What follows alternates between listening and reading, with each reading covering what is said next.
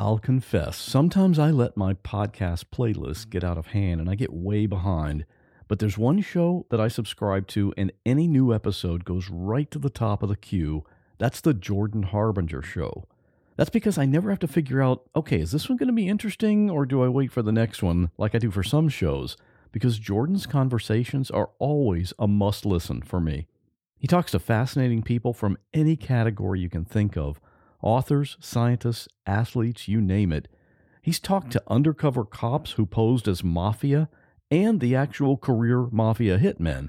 And the stories he gets out of these people, just incredible.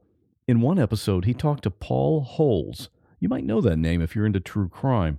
He's the former investigator who uses really advanced methods to solve cold cases, including the Golden State Killer. And another one I really enjoyed was with Sam Harris, an author and neuroscientist who promotes skepticism, and he doesn't mind taking on some seriously controversial topics like politics or religion. That one's going to make you think. Whenever a new episode of the Jordan Harbinger Show pops up, I already know it's going to be an episode that I'll enjoy listening to, and I'll bet you will too. For some episode recommendations, check out jordanharbinger.com/start or search for the Jordan Harbinger Show. That's HARB as in boy, IN as in Nancy, GER on Apple Podcasts, Spotify, or wherever you listen to podcasts. Welcome to the I Can't Sleep podcast with Benjamin Boster. If you're tired of sleepless nights, you'll love the I Can't Sleep podcast. I help quiet your mind by reading random articles from across the web to bore you to sleep with my soothing voice. Each episode provides enough interesting content to hold your attention, and then your mind lets you drift off. Find it wherever you get your podcasts. That's I Can't Sleep with Benjamin Boster.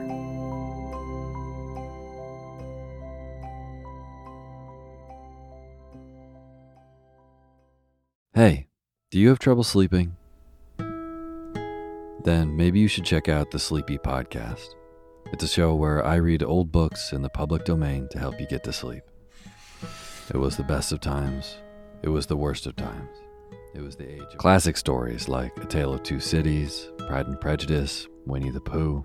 Stories that are great for adults and kids alike. For years now, Sleepy has helped millions of people catch some much-needed Z's, start their next day off fresh, and discover old books that they didn't know they loved. So, whether you have a tough time snoozing or you just like a good bedtime story, fluff up the cool side of your pillow and tune into Sleepy. Unless you're driving, then please don't listen to Sleepy. Find Sleepy on Spotify or wherever you get your podcasts. New episodes each week. Sweet dreams.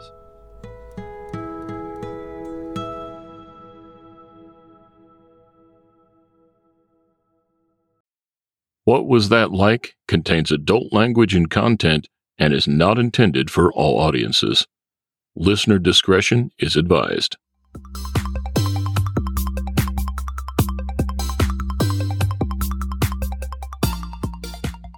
Welcome to What Was That Like? I'm your host, Scott Johnson. This is a show where we talk to regular people just like you or just like me, who have found themselves in an extremely unusual situation. We'll hear their stories and get inside their head because we all want to know, what was that like? More information about each episode at whatwasthatlike.com. Here we go. What kind of person gives one of his own kidneys to a total stranger? Well, you're about to find out. Mark works as an attorney here in the Tampa Bay area, so he's actually not too far from where I live, but that's actually just a coincidence. I heard about his story and I contacted him because I knew it would be interesting and I had a lot of questions for him. I wanted to know how he found out about this person who needed a kidney, and if they actually met in person, and what led him to make the decision to actually do something like this for someone he didn't even know. I also wanted to ask him about his own risk assessment since he only has one kidney himself now. What if that one fails? What if he needs a kidney later on? We also talked about the actual process, the testing, the surgery, the recovery, all the details. So if you've ever thought about donating a kidney to someone, this will give you the kind of overall information about what you might expect. If you want to contact Mark, I'll have his email address in the show notes for this episode, which is at whatwasthatlike.com/05. Also in the show notes will be some resources in case you want to explore the possibility of doing this. I'm actually considering it myself. There's a huge need for this, and most of us are walking around with the ability to literally save someone's life. For me, it's just kind of hard to ignore that, especially after this conversation. I definitely learned a few things, and I hope you do too. All right, Mark, thanks for coming on the show. Thanks for having me. You recently decided to give away one of your kidneys. Was that process more difficult than you expected, or was it less difficult? Really less difficult. It was an easy decision for me on the front end. I saw somebody with a need and just decided to act and didn't really have any significant hesitation emotionally. And then the process itself of getting tested and approved was lengthy, just because there's some downtime along the way when you're waiting on test results and stuff. But within 3 months or so, I was approved and had a surgery date about 6 weeks out from there. And the recovery's been easier than I expected. It's been by far way easier, and I've gotten much more out of it personally than I would have expected. Good. Well, I want to talk to you about that a little bit later. That's interesting, though. If people are considering doing something like this, that if the excuse that they have is, I don't know, it's going to take long, it's going to hurt, it's going to be very complicated, and all that, maybe that's we can take away those excuses today. Yeah. Yes, possibly. So, tell me first, what's your general life situation? Married, kids, your health history, things like that. Can you tell us a little bit about that? I'm 44 and I'm married. I've got 3 kids that are all in elementary school. And I'm a lawyer, have a full-time job. So I'm busy with kids and work, but nothing else major going on in life. Don't have any health problems, no significant health problems in my past. That was kind of part of the thing that would make you eligible, is the fact that you don't have other health issues. Is that right? One of the things they consider? At least no significant health issues that would complicate having this surgery. And they do an unbelievable job of making sure that you don't have any problems that should disqualify you. And in fact, the nurse coordinator that I dealt with a lot through the donation process has told me that over time, they've sometimes found cancer or other health problems in people that they didn't know about because of the organ donation process, because they do such a comprehensive health examination of CTs and X-rays and blood work, et cetera, that it's almost like everybody should go through that just to maybe discover something that's wrong with them they don't know about yet. Right. And essentially it costs nothing anyway, right? Costs the donor zero. Not one. The only thing I've paid for through this entire process has been my parking at the hospital, which was $3 a day. That's it. The donor program at Tampa General, and I think this is true of every donor program, makes sure that you don't have a single penny in medical expenses. They don't even file with your insurance. Everything is just free. Because they definitely don't want that to be an excuse for people to not donate. They told me at the beginning that if I ever get a bill from them, to call them because it was a mistake, and they will delete it. That's a sentence that everyone wants to hear as they walk into the hospital, right? But it's good to know that if you need to donate to a friend or relative or to a stranger, financial issues are not a problem. And you may have a couple of weeks out of work, which not everybody can absorb very easily. Mm-hmm. But either you can take vacation time or you can live with that, or also your recipient is legally permitted to reimburse you for lost wages. So if you needed it and that was a hurdle for you, the recipient can at least pay you back for the time that you miss from work without pay, which is nice. And the same is true of travel expenses. If you were to travel and you have to stay in a different city for a week or two to do the surgery and recover, they're allowed to pay your travel expenses and for your hotel and those expenses. So while you can't sell your kidney, they have made it so that some of those financial hurdles are eliminated, which is nice. Right. Yeah, I didn't think about, I mean, your situation was all local, but Right. I didn't think about, the recipient might be out of state or something. Yeah. And, Like I've seen a story recently where a high school classmate traveled across country to donate to an old classmate who had posted something on Facebook saying, "Hey guys, I'm going to die if I don't get a kidney. If anybody's willing to help." This guy said, "I haven't talked to you in 30 years, but I'll see if I'm a match." And he was, and he had to travel cross country. And when you travel, you have to stay there for a couple of weeks because they want to make sure that they keep track of you and check on you and stuff, and you're close by. And he would be able to, if he needed it, have his travel expenses paid. That's interesting that the person that's donating has to go through all these tests. And you've said that sometimes things are discovered that they wouldn't otherwise know about. So essentially, by trying to do something nice for someone else, they could have saved their own life. Yeah.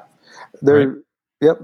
That can definitely happen. The anecdote that was told to me by my nurse coordinator was that they've found people with early stage cancer that they've caught early because they happen to have been going through the donation process. That's really cool. Yeah. Can you tell us, how did you first discover the recipient? His name is Mac, correct? Yes. Yep. How did you first come across him and what he needed?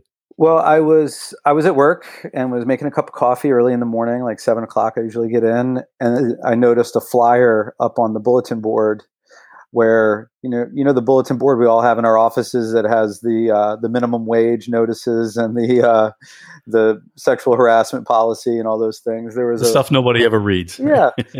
So this flyer caught my eye. It was a couple that was dancing, and the headline was, "Are you my type?" And that caught my eye, and I looked at it, and it said, "Are you my type? My blood type, I mean." And it said, "My name is Mac so-and-so.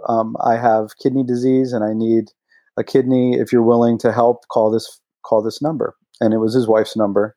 So how did that flyer happen to come up in your office? So does she work there? Well, I didn't know this at the time, but it was Mac is the father-in-law of another lawyer in my office. Oh, okay. And the last name isn't the same because it's an in-law. And I didn't really think about it at the time. I just assumed it was a friend or neighbor of somebody who worked in the office. I didn't know. So I called and talked to Mac's wife, and she told me who to contact at Tampa General to get tested, et cetera. And then eventually we figured out that her daughter-in-law worked with me at the office, and that's why the flyer was there. Okay. And so even though I don't have a independent friendship with this colleague and had never met her family and never met Mac, that was they got this flyer into my office, and that's how they found me. That's what makes this whole story so interesting, that you decided to just give one of the organs from your body to someone that you don't even know. What are the factors that you consider, the pros and cons, when you make a decision like that? Well, I just thought I have the ability to save this person's life or extend their life or make their life better for the time that they have left. And I thought there's got to be a minimal risk to me because they do this all the time. People donate kidneys. Not enough people do it, and a lot of them come from cadavers because people are organ donors, and when they pass away, they get a kidney or other things that people need. That's where the majority of them come from, right? Yes. Okay. I mean, I looked it up out of curiosity last month, and I'm using ballpark numbers here, but I think in the U.S. there were about 115 or 125,000 people that need a kidney. And there are only about 17,000 transplants for the year that I was looking at. And I think about 5,000 or fewer were live donors. So only about a third. And and when you narrowed it down, it was just a much smaller list of people that were donating to acquaintances or people that they didn't know. Most people are donating to a close relative. Right. Right. Someone you already have a relationship with. And living donor kidneys are just way better for the recipient than a cadaver kidney. They take better, they work better. There's a higher success rate. So it's good to have a living donor over a cadaver if you can find one. And what was Mac's reason for needing a kidney? His were both failing? Yeah, he had kidney cancer at a point and had part of a kidney removed. Okay. And then for reasons that I'm not completely aware of, over time that led to both kidneys failing. And so he had been on dialysis for 2 years. So he had been going about 3-4 hours 3 times a week to dialysis, which as he would say is like running a marathon. It just wears you out that day and the next day. It's really debilitating to be on dialysis. Right. And I'm not all that familiar with dialysis. Is it something that you can continue indefinitely, or? No, at some point you're too sick for dialysis and you'll just die from the kidney disease. What the world record is for time on dialysis, I'm not sure. I know you just can't do it forever. Eventually it doesn't work anymore. I'm trying to think the thought process of someone who might know a person in need who is on dialysis like Mac was, and deciding, should I go through this process and donate one of my kidneys to this person? Yeah. And I would think some of the rationale may be that, well, he's on dialysis, he can continue that, and eventually, he'll find someone, or it'll be a cadaver kidney, and, he'll get one eventually. But that's not really the case. People just die. Yeah. Way more people die waiting for a kidney while using dialysis as a stopgap measure than ever get a kidney on the waiting list. Yeah, based on your numbers, we're like 100,000 kidneys short from what we really need. And in a country of, I don't know, 200 million adults, we can we ought to be able to bridge that gap. Yeah, yeah. And it seems like it's mainly just a matter of awareness. I think that is a lot of it. I mean, I think people think, well, what if I need that kidney for my parents or my children or my brothers or sisters? But the odds, if you don't have that history of them having kidney disease to where they need a kidney transplant, is so remote that that's not a reason not to donate to somebody else. And I think people might not understand how this is so safe, and it's in a quick recovery, and you can live with one kidney for the rest of your life without any significant complications. To me, and I know I just did this, so it's kind of easy for me to say, to me, it's a no-brainer. I wish I could do it again. If I had 3 kidneys, I would give away a second one. We all walk around with the ability to save somebody's life. Yeah, it's like we're all walking around with a spare tire, walking right past people that have a flat tire. Yeah, yeah, and it's not as simple for everybody as I make it out to be. You may have health problems that disqualify you, or whatever other issues you have. But that doesn't ever hurt to get checked. And there's a person out there that you're a match for, and you can save their life and change their whole family's life. Now they get to see their grandkids graduate from high school and whatever else they have going on. And so when you heard about Mac, you saw that flyer, you called his wife. Did you go meet him? No. Or so what's the process? Well, I called in early March of this year, and I talked to his wife, and I didn't make any effort at that time to talk to Mac or to meet him.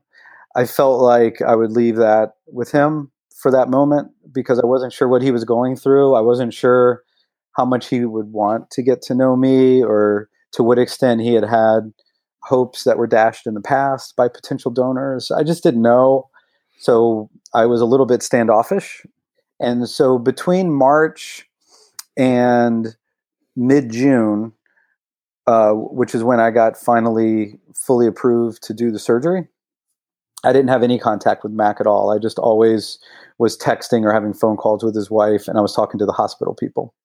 Now that you've met him after this, though, did he want to contact you during that time? Did he say that, or what was he feeling? So what happened is, once I was fully approved in mid-June, I told Bonnie, his wife's name is Bonnie, sorry.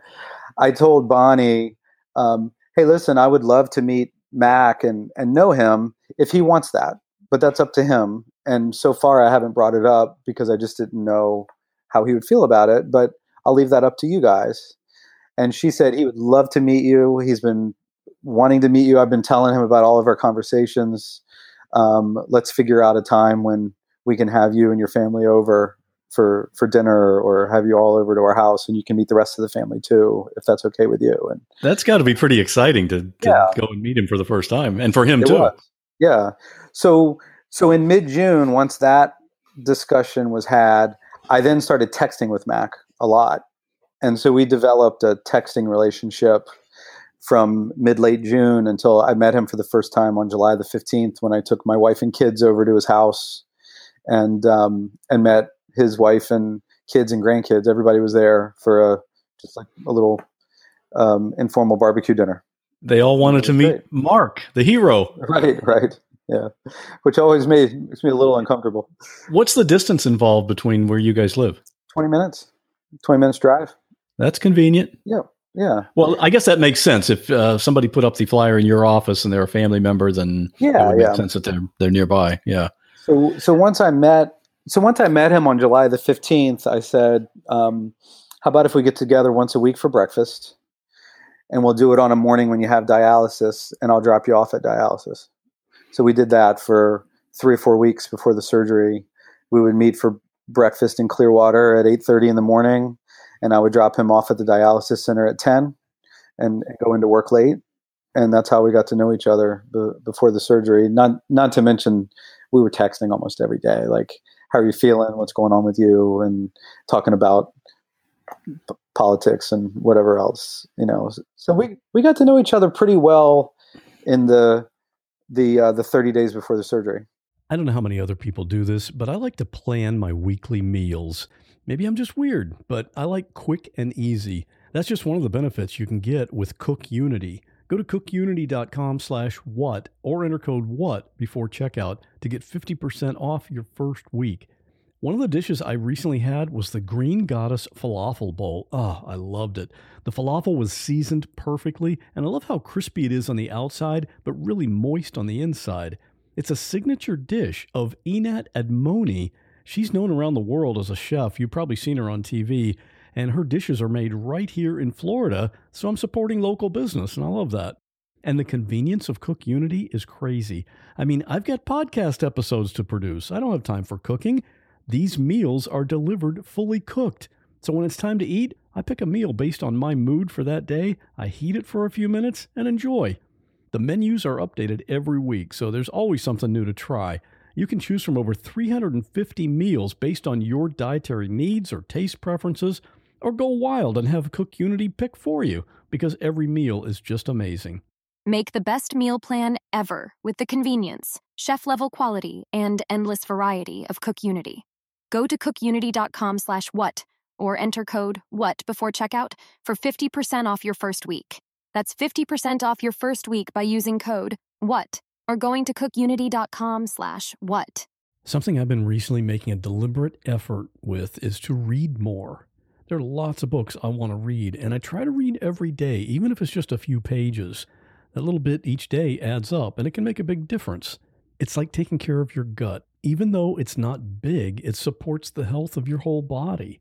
Seed's DS-01 Daily Synbiotic benefits not just your gut and your heart, which aren't outwardly visible, but your skin too, which you can see. Every morning it's the same thing, 2 capsules of Seed DS-01. And sometimes I wonder, is it normal to feel this great? It helps support digestive health with optimal gut bacteria levels. And thankfully, that's all backed up by science, and all the supporting data is on their website. If you're trying to avoid sugar, soy, peanuts, or gluten, you're good to go. And I was reading the literature and I thought, you had me at vegan, because it's that too. And if you have kids, DS-01 is the first multi-strain symbiotic shown to be tolerable and health-promoting in a cohort of children aged 3 to 17. And you can use this promo code to give it a try. Trust your gut with Seed's DS-01 Daily Synbiotic. Go to seed.com/what and use code 25what to get 25% off your first month. That's 25% off your first month of Seed's DSO1 Daily Symbiotic at seed.com/what, code 25what. Hey, my name's Otis Gray, host of the Daily Book Club, a daily podcast where I read wonderful old books one chapter at a time. Simple as that. Whether you want to get engaged and lost in a fascinating story that has stood the test of time, or just relax to a good book, listen to the Daily Book Club to get wrapped up or unwind during your day. We'll read classic stories like Pride and Prejudice, The Enchanted April, The Wind in the Willows, beautiful stories all told from start to finish. And you can even do a real book club. Tune into the Daily Book Club Discord and discuss the readings with other book club listeners. However you want to listen, it's your choice. Subscribe to the Daily Book Club on Spotify, Apple Podcasts, and everywhere else. New episodes every single day. So sit back, relax, and get lost in the Daily Book Club.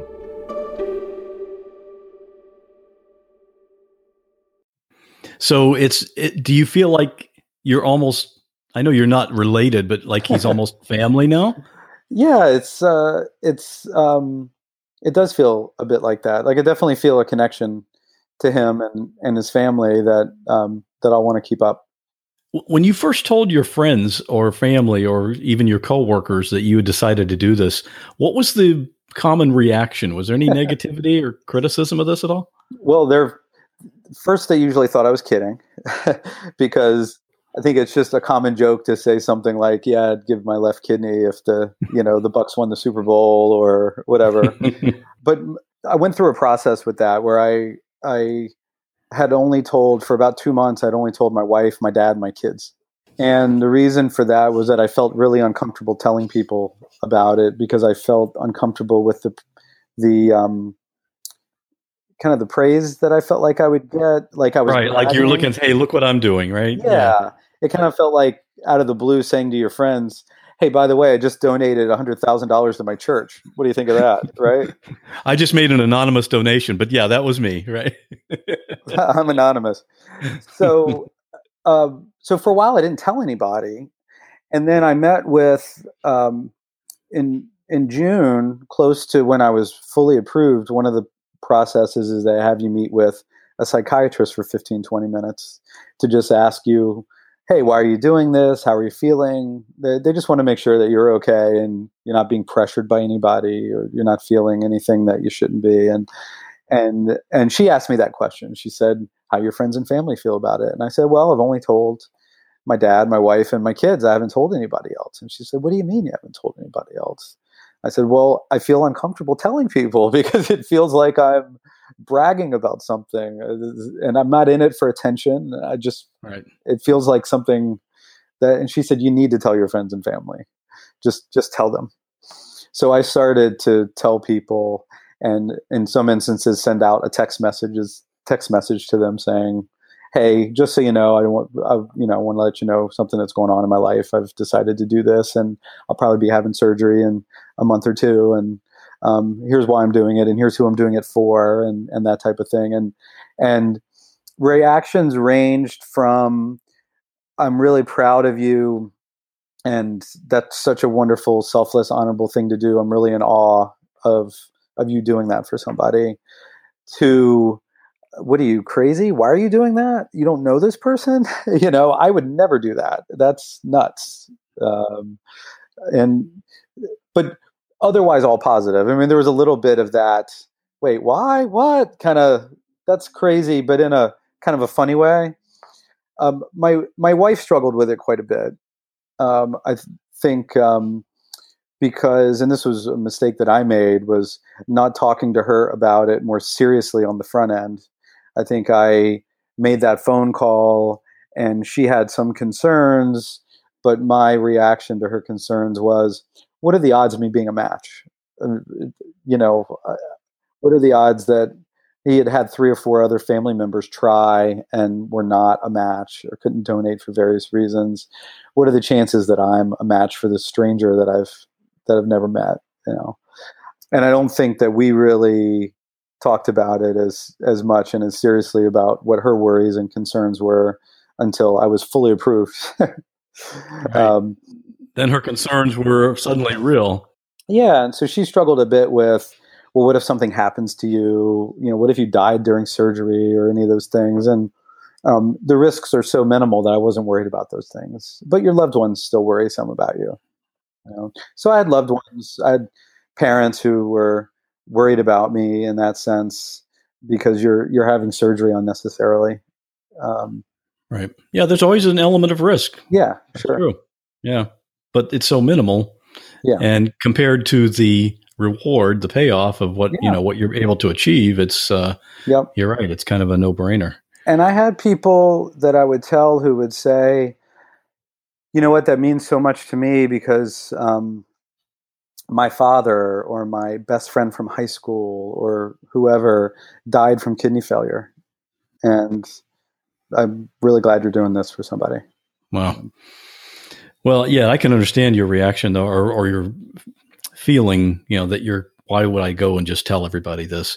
And just for the record, for this podcast, I want everybody to know I contacted you. I heard about the story and I contacted you. You didn't send me an email saying, hey, I'd like to come on your show, talk about this, right? And at this stage, I'd be okay with that because I've come around from talking to Mac and other people. I've come around to the point of view that I should tell as many people as I can because maybe there's one person out there I talk to who is presented with a similar opportunity and they do it because they know I did it and everything was great. And right. So even though I still feel uncomfortable about it, I don't react well to compliments and praise. It makes me feel a little uncomfortable. I make a joke of it and kind of deflect it a little bit. I've come to think that I should get the word out as much as I can because you never know. Maybe there are one or two people that I reach that are willing to do this for somebody else. Your discomfort with praise takes a back seat to the importance of getting the message out. Yeah. What kind of testing did you have to go through? You said it was like 3 months? Yeah, it was 3 months, but that's with a lot of downtime between tests. So first they make sure that you're the same blood type. So the first thing you would do is go into LabCorp or whatever lab, and they draw blood and make sure that you're the correct blood type and that you don't have any diseases that would be, communicable and be an impediment to donating.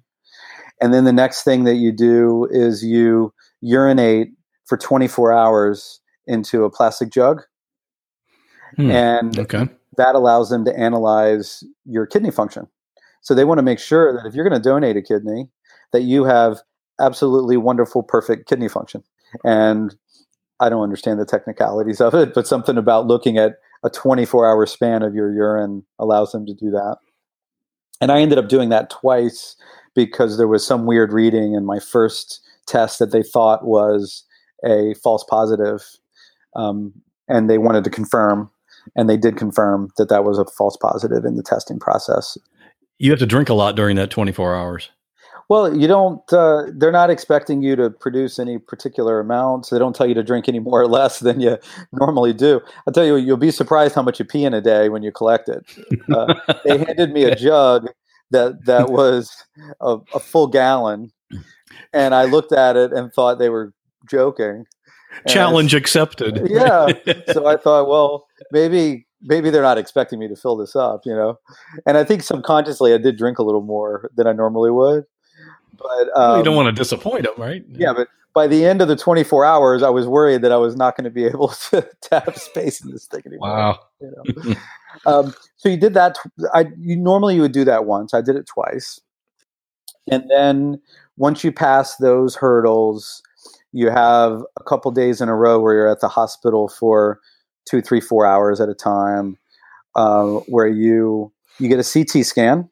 So they make sure that the kidney that they would remove, which is typically the left kidney, has good blood flow, good veins, and that your other kidney also has good health and everything looks good. They make sure that you don't have any other health problems in your body that you're not aware of. They take x-rays as part of the same process. And then, of course, they take blood again, take a urine sample again, but just a normal one. And at that same time, you also meet with the surgeon that would do your surgery, and they answer your questions and explain everything to you, and meet with a couple of the other folks that would be part of the surgery team. And one good thing, and this is true everywhere for organ donors nationally, is when you go through that testing process and those meetings, the donor team, from the nurses to the surgeons, is yours and yours alone. They don't know your recipient. They don't treat him. There's no potential conflict of interest there, where they've developed a relationship with the recipient and might be influenced by their love of him and their need to find him a donor. They're looking out for you and you alone. And if that's the way it should be. Yeah. And so there's no risk that they're going to say to a donor, hey, listen, this is risky and there's a gray area here, but you know what? Mac's a great guy and he's got a wonderful family and he's been waiting so long and he's really suffering. We really think you should go through with it. They don't know that person and they don't have any emotional connection to them, and they can be objective and detached and make that decision with you. So sorry, I got off track, but that's kind of the last of the testing. And that only took me 3 months because they take your blood sample and you don't get the results for several days. And then you have to make an appointment to do the urine sample. And then once you do that, they don't get the results for several days. And then you have to make an appointment to come in and do the CT and the X-ray. And then they don't have all those results for a week. And then you have to go back and have a follow-up meeting and set a surgery date. And, next thing you know, even though you've only done maybe 5-6 total days where you actually had to show up and do something, a couple months or more have gone by. Right. Okay. So it's not that onerous. It's not like it was 3 months of high intensity, time consuming testing. It's just that it takes a little time to get everything done and get the results back and set new appointments because other people are going through the same process at the same time. So once you're determined that you're a match, how long before surgery is scheduled? Is it just based on the surgeon's availability, or? It's usually about a month or so because of the surgeon's availability. They have other people in the pipeline that are scheduling their transplant surgeries. So it's usually about a month later. And how long does the surgery itself take? I think my surgery was about 2.5, 3 hours. And the recipients was a little bit longer. The surgeon told me I had the biggest kidney he's ever seen, and that it took longer to implant it in the recipient. Something else to brag about, right? No. It's like, where was Guinness when you needed them? Right. So does the same surgeon do both? Taking it out of you and put it into him? No, because when they take the kidney out of me, they walk it across the hall. And there's another surgeon there that's already been performing surgery on the recipient for an hour, getting them ready. Oh, getting them ready. Okay. And then my surgeon is going to complete my surgery and close me up and make sure everything's okay with me while they're simultaneously putting that kidney in across the hall, so to speak. And it may be literally across the hall. It's definitely very close by. Very close. Yeah. So they stagger the surgeries with two different surgeons. So mine started at 7:30 in the morning. And I think Max started at 9:30, and they're timing it up so that around the time they have the kidney available, it's about time they're ready to actually start to implant it into the recipient. Mm-hmm. Obviously, they've done this enough that they have it down to an art or a science. How long it's going to take?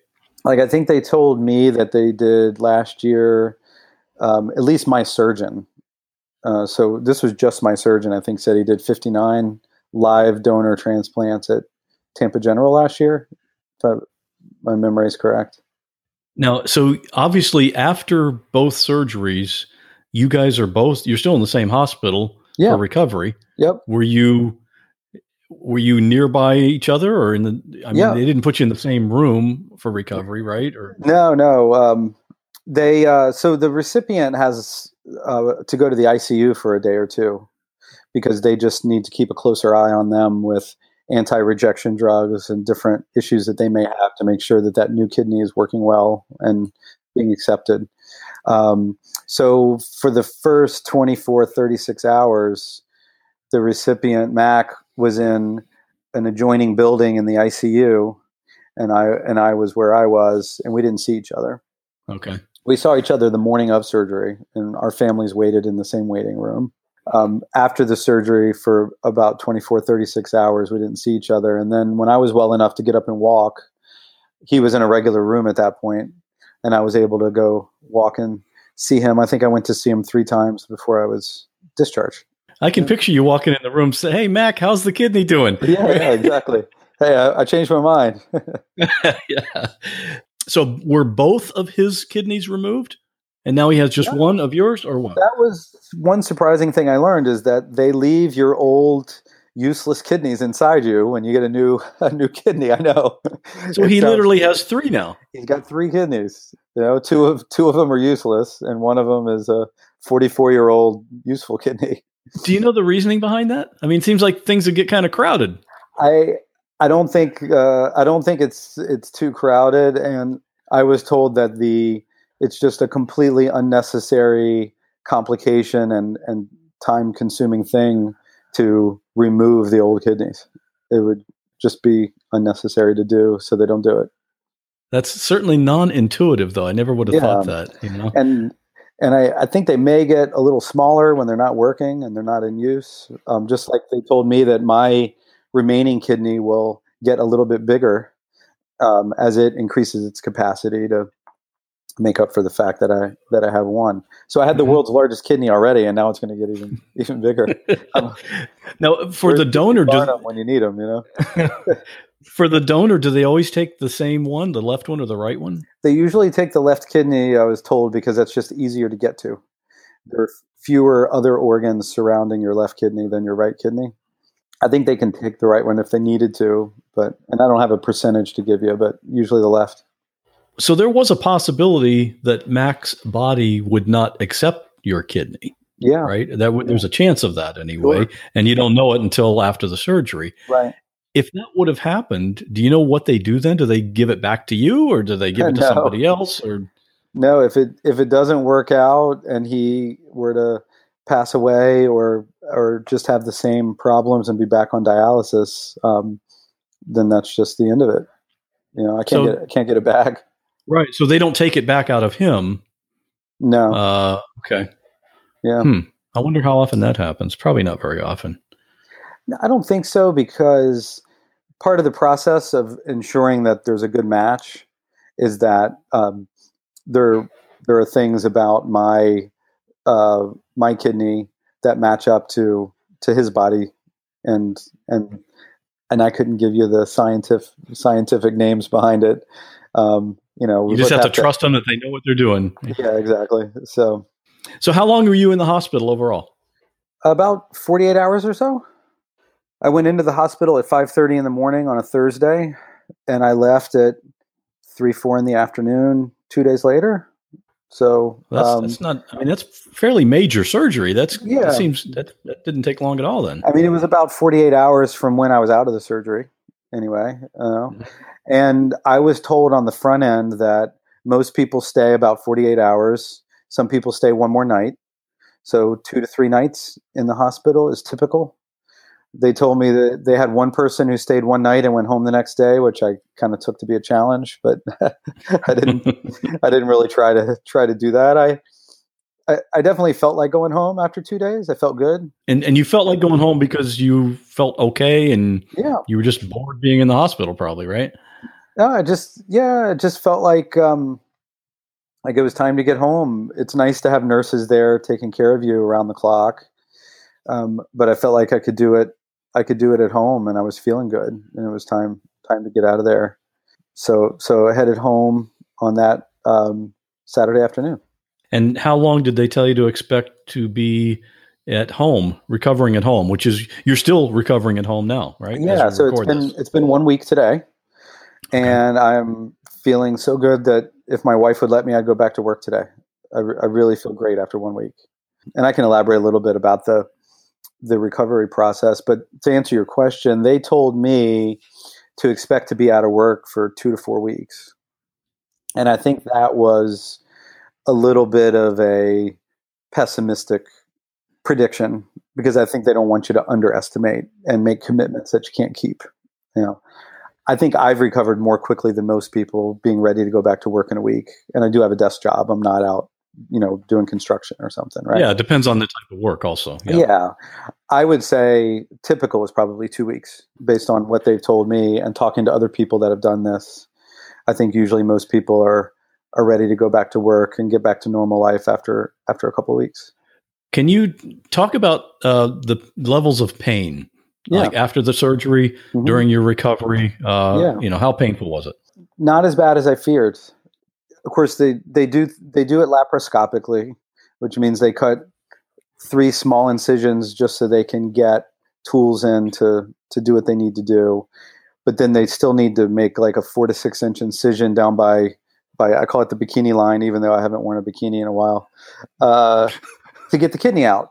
Because you can't, unlike an appendectomy where you can pull your old diseased appendix out of a hole and nobody cares, you can't pull a kidney out of a little hole, it'll damage it. So they have to cut an incision large enough to safely get the kidney out and not damage it. So that wound for 2 or 3 days was pretty sore, especially if I had to do anything that involved my midsection, like getting up and down, coughing, laughing, sneezing, things like that. There'd be a little pain in that wound, but it wasn't too bad. And I had plenty of pain medication for the first 3 or 4 days as needed, to where I was totally fine. The biggest complication I had, and I had the same problem when I had an appendectomy a long time ago, is shoulder pain, which apparently is because when they do a laparoscopy, they put some CO2 gas inside your torso so that it gives them some space to work and to be able to see. And when they close you up, there's some of that gas that's still trapped inside your body, and it apparently irritates your diaphragm. Your diaphragm doesn't like it. Okay. And it doesn't interfere with your breathing, but there's a nerve that runs from your diaphragm to your shoulders, and you get what's called displaced pain. Your diaphragm is what's irritated, but your shoulders is where you feel the pain. And so for probably about 4 days, yesterday was day 5, and it was my first day without shoulder pain. So for about 4 days, I had some fairly intense shooting pains in one of my shoulders from that process. And it was the opposite shoulder as I had before, but it was the same symptom. And it just naturally goes away after a few days. And did they tell you to expect that? Shoulder pain? Yeah, they told me that it was one of the possible side effects of having laparoscopic surgery. I think it's fairly common. But the shoulder pain was worse than the abdominal surgery pains or anything related to that. Shoulder pain was my nemesis for 4 or 5 days. And some people probably never even have that. Yeah. No, I don't think that happens with everybody.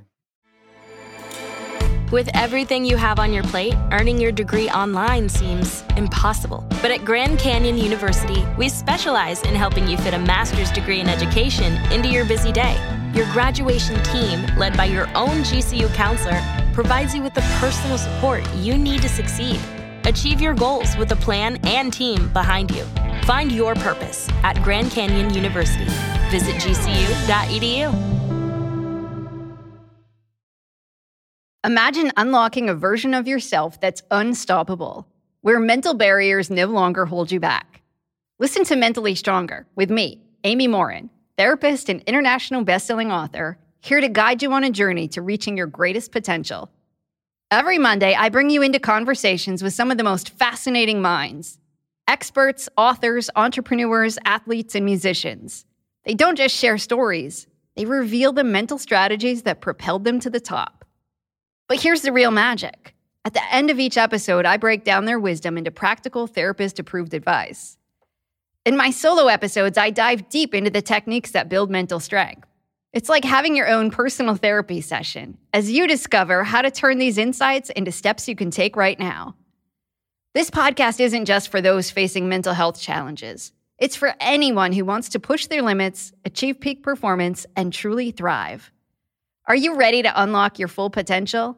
Then it's time to become mentally stronger. Subscribe to Mentally Stronger with therapist Amy Morin, available wherever you love to listen to podcasts.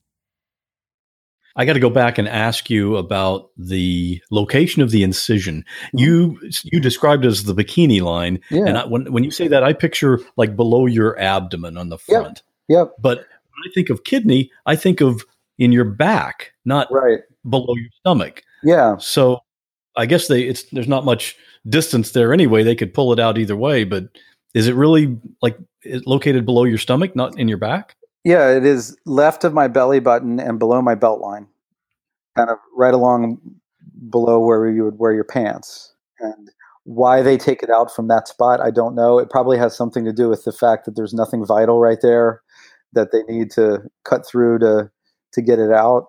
But that seems to be the spot where they have you on your right-hand side during the surgery. Everything's being done on your left. So the laparoscopy incisions that I have are below my left rib cage, and then the larger incision was below my left belt line. Okay.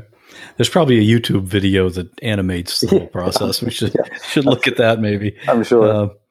What was Mac's recovery time, and how have you talked to him? How's he doing? Yeah, he's like a new man quickly.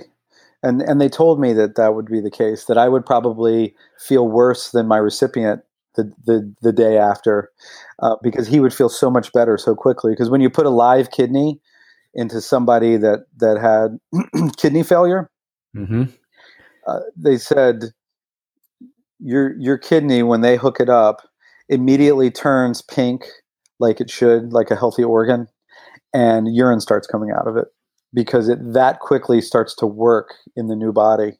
It's got some catching up to do, right? And it starts to release whatever chemicals kidneys release that are the magic dust that we all need to help clean our blood and keep us healthy. It starts doing that in the recipient. So Mac's family was just amazed. And I saw it when I saw him on day 2. His skin color had changed. It was healthier. He used to have crystallized toxins that would be coming out of his skin from the dialysis process. That was gone. He felt better. It was just like on day 1, he was a new man. Felt better right away. That's got to be pretty rewarding for you to see that too. Yeah, it was great. It was really wonderful, and his family felt like they had him back, like he was his old self. Now that you just have one kidney, what limitations do you have, or what did they tell you to any activities you can't do or anything like that? Not much. On a day-to-day basis, your existing kidney takes over, works a little harder. Over time, it gets a little larger. And they say that you have about 80% kidney function, which is plenty, even though you only have one kidney. So it's not like you go down to 50%. You end up with like 80%. So on a day-to-day basis, as far as eating, drinking, normal exercise, urinating, everything's normal. I don't feel any different whatsoever, even now, having one kidney. So if you got up to urinate once during the night, each night, you're still going to keep doing that, probably. That won't change. Okay. Nothing changes. So even though my kidney now has not probably gotten up to that 80% number, I don't know where it is. I don't feel any different. Don't have any problems. As far as activities, what they tell you, two things that stick out to me. Number one, and I don't know the reason for this, you can't take Advil anymore. I think Advil must just be more, tough on your kidneys than some other pain relievers. Like I think if you have liver problems, they tell you not to take Tylenol. If you have one I've heard that, yeah. If you have one kidney, they tell you not to take Advil. Just take Tylenol or take aspirin or whatever. And then they don't want you to do any activities that might cause traumatic bodily injury because you only have one kidney now, right? So you want to protect it a little bit more than you used to. So if you used to be into kickboxing or MMA or skydiving or tackle football or any of those things where you're going to have body trauma or potential body trauma, they don't want you to do those things anymore. But as far as running and riding a bike and going to the gym and lifting weights and playing catch with your kids and scuba diving and doing all the different things that we all do that don't have a high risk of traumatic bodily injury, go for it. Nothing to worry about. So it's not an excuse not to exercise then. No, it's not. Okay. If that's what you're looking for, this isn't. I did lose 5 pounds in the hospital, but I don't recommend it as a weight loss. Right, a little complicated. A weight loss program. Okay, now what happens if sometime later in your life you need a kidney? Yeah, well, if you have donated a kidney and then you need one, so you're a candidate to receive one, you go toward the top of the waiting list for a kidney, which is nice. It's just something that they do for donors, where if you've given up yours for somebody else, then we're going to look out for you down the road on the slim chance that you yourself need a kidney. And who keeps this list? Where is this list of I have no idea. There's a national registry, and there must be the Kidney Foundation or something. Yeah, and as far as I know, it's first come, first served. But I don't know to what extent they give priority to people that have an immediate need. They're going to die next week versus those with more time to wait. I'm really not sure what the process is. With being a living donor, I didn't get to be very educated about what the wait list is like and what the process is, because most of those people are going to get cadaver kidneys. They're going to get the kidneys from those of us that are organ donors who pass away, and that's what most of those people are going to end up receiving, which is not as good as having a living donor. The success rate's not as high. It's more difficult. But at the very least, everyone should be an organ donor.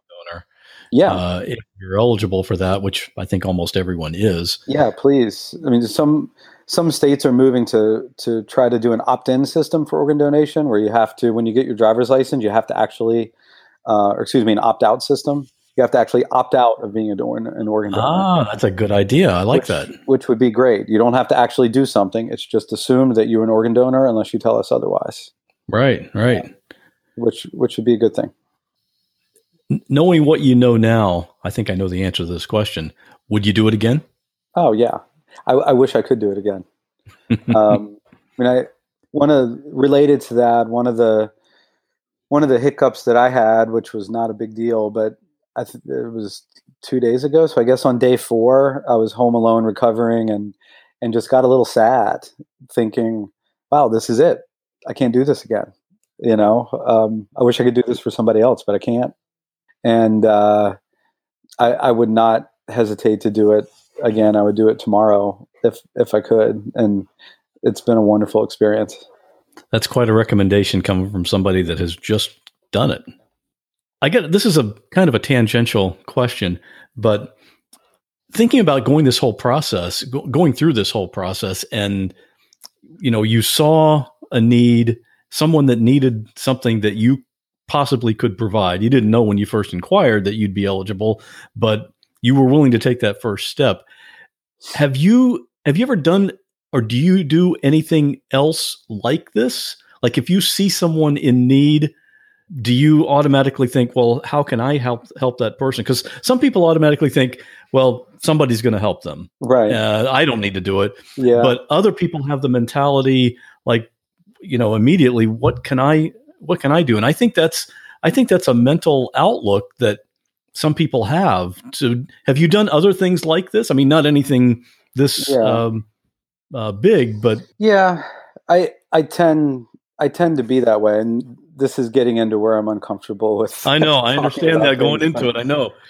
I am, I've been a big brother, and I've donated a lot of time to pro bono work. I tend to try to help people when I can, and donate my time to different things. Not to say that I'm a completely unselfish person. Of course. But I think I had a little of this in my DNA already. Mm-hmm. I think that's what it is. Some people are they're just like that.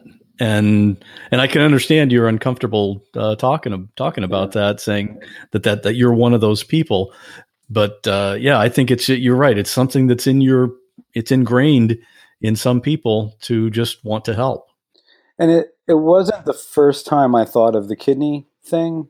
When I've seen a news story, maybe a half a dozen or 10 times in my life, about somebody who donated a kidney to a friend or family member or a stranger, or, those feel good human interest stories you might see on the news. I've thought, I should do that. I would do that. And then it's gone because there wasn't somebody in front of me asking, and life's busy and we all have thoughts of, I should exercise more, I should eat better, I should spend more time on charity work or go to church or whatever it is that you feel like you should do. And then you get busy and you rationalize it away or you forget about it. And I'll get to that someday. Yeah. So, 5 or 10 times I've had that thought of I would do that. And then when I saw this flyer, I thought, I'm going to actually do something about it this time. And I think I called quickly in part so that I wouldn't forget or talk myself out of it. That's a good thing. So if people are listening to this right now, don't put it off. Yeah. Go do it. So let's talk about that. What if someone is interested in doing this and wants to, literally save someone's life? Yeah. What's the next step they should take, or who do they contact? What I would do to start is to contact the donor program at Tampa General Hospital. And there are other donor programs, but that's just a good starting point. And they do a great job. We could get the website up on the website link up on your website. You got to consider the podcast is going to be worldwide. Yeah. So people are listening all over the world. There must be some kind of an organization, or of course they could just contact their local hospital. They must have a donor program as well. Your local hospital, if you go online, will have a donor program, and they'll have somebody whose job it is to field emails and phone calls from people that are interested in donating, and they'll get you started. And I didn't take part in this process, but there's also in recent years a trend toward chain donation, it's called, where, for example, let's say that my wife needed a kidney, but I can't donate to her because we're not a match.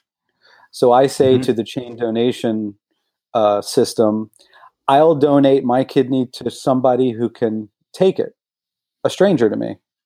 And in exchange, somebody down the line in that chain donation will donate to my wife, and will donate to somebody else and somebody else and somebody else. So as a way to get my loved one a kidney, I donate to a stranger who I'm a match with.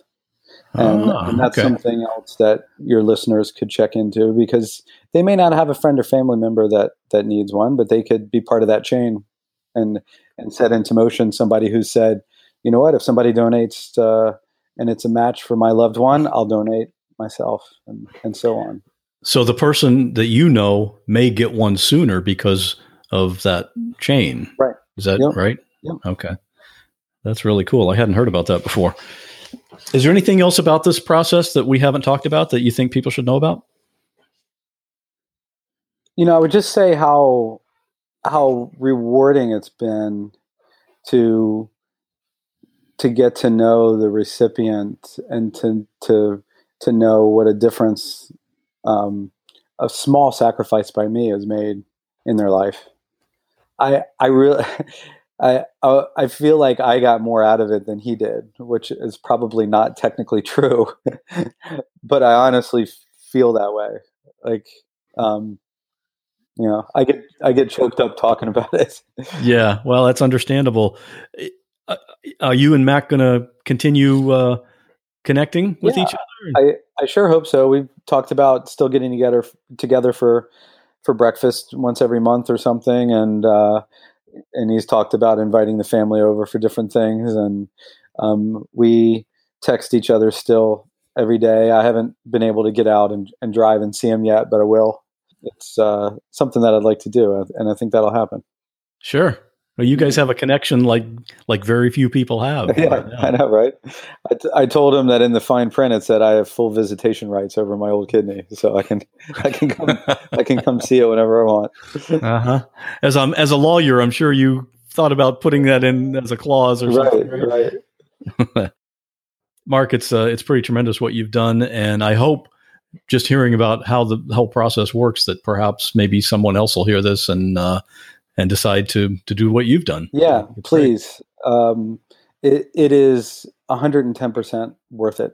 Whether it's a loved one, a friend, a stranger, a friend of a friend. I've heard every different story about how somebody ended up connected with somebody who needed a kidney. And I haven't met anyone yet or talked to anybody online that has regretted doing it. So chances are good it's going to be a successful project. Yep. All right. If someone wants to contact you, I have your email, which you gave me. I'll have that in the show notes for this episode. And thanks again. Yep, absolutely. If anybody has any questions, I'm happy to talk to them. Thanks for listening to this episode. My goal for each show is to introduce you to people and stories that you just won't find on other podcasts. If you want to help support the show, you just need to subscribe, and that way you'll never miss an episode. You can click on any of the subscribe buttons on the website, which is whatwasthatlike.com. You'll see all the links right there at the top where you can subscribe directly to this show on Apple Podcasts, Google Podcasts, Google Play Music, Spotify, Stitcher Radio, or on whatever app you use to catch your podcasts. And you'll see there are also links to Twitter and Instagram, so you can follow us there, and I hope you do. And if you really want to connect with me and get in on the discussion with other listeners to this show, you can join our private Facebook group. You can find that at whatwasthatlike.com/Facebook. And of course, you can always email me directly at scott@whatwasthatlike.com, or just go to the website and click on Contact. I'd love to hear what you think of this episode or a previous episode. Thanks again for listening, and I'll see you on the next show where we'll once again ask the question, what was that like?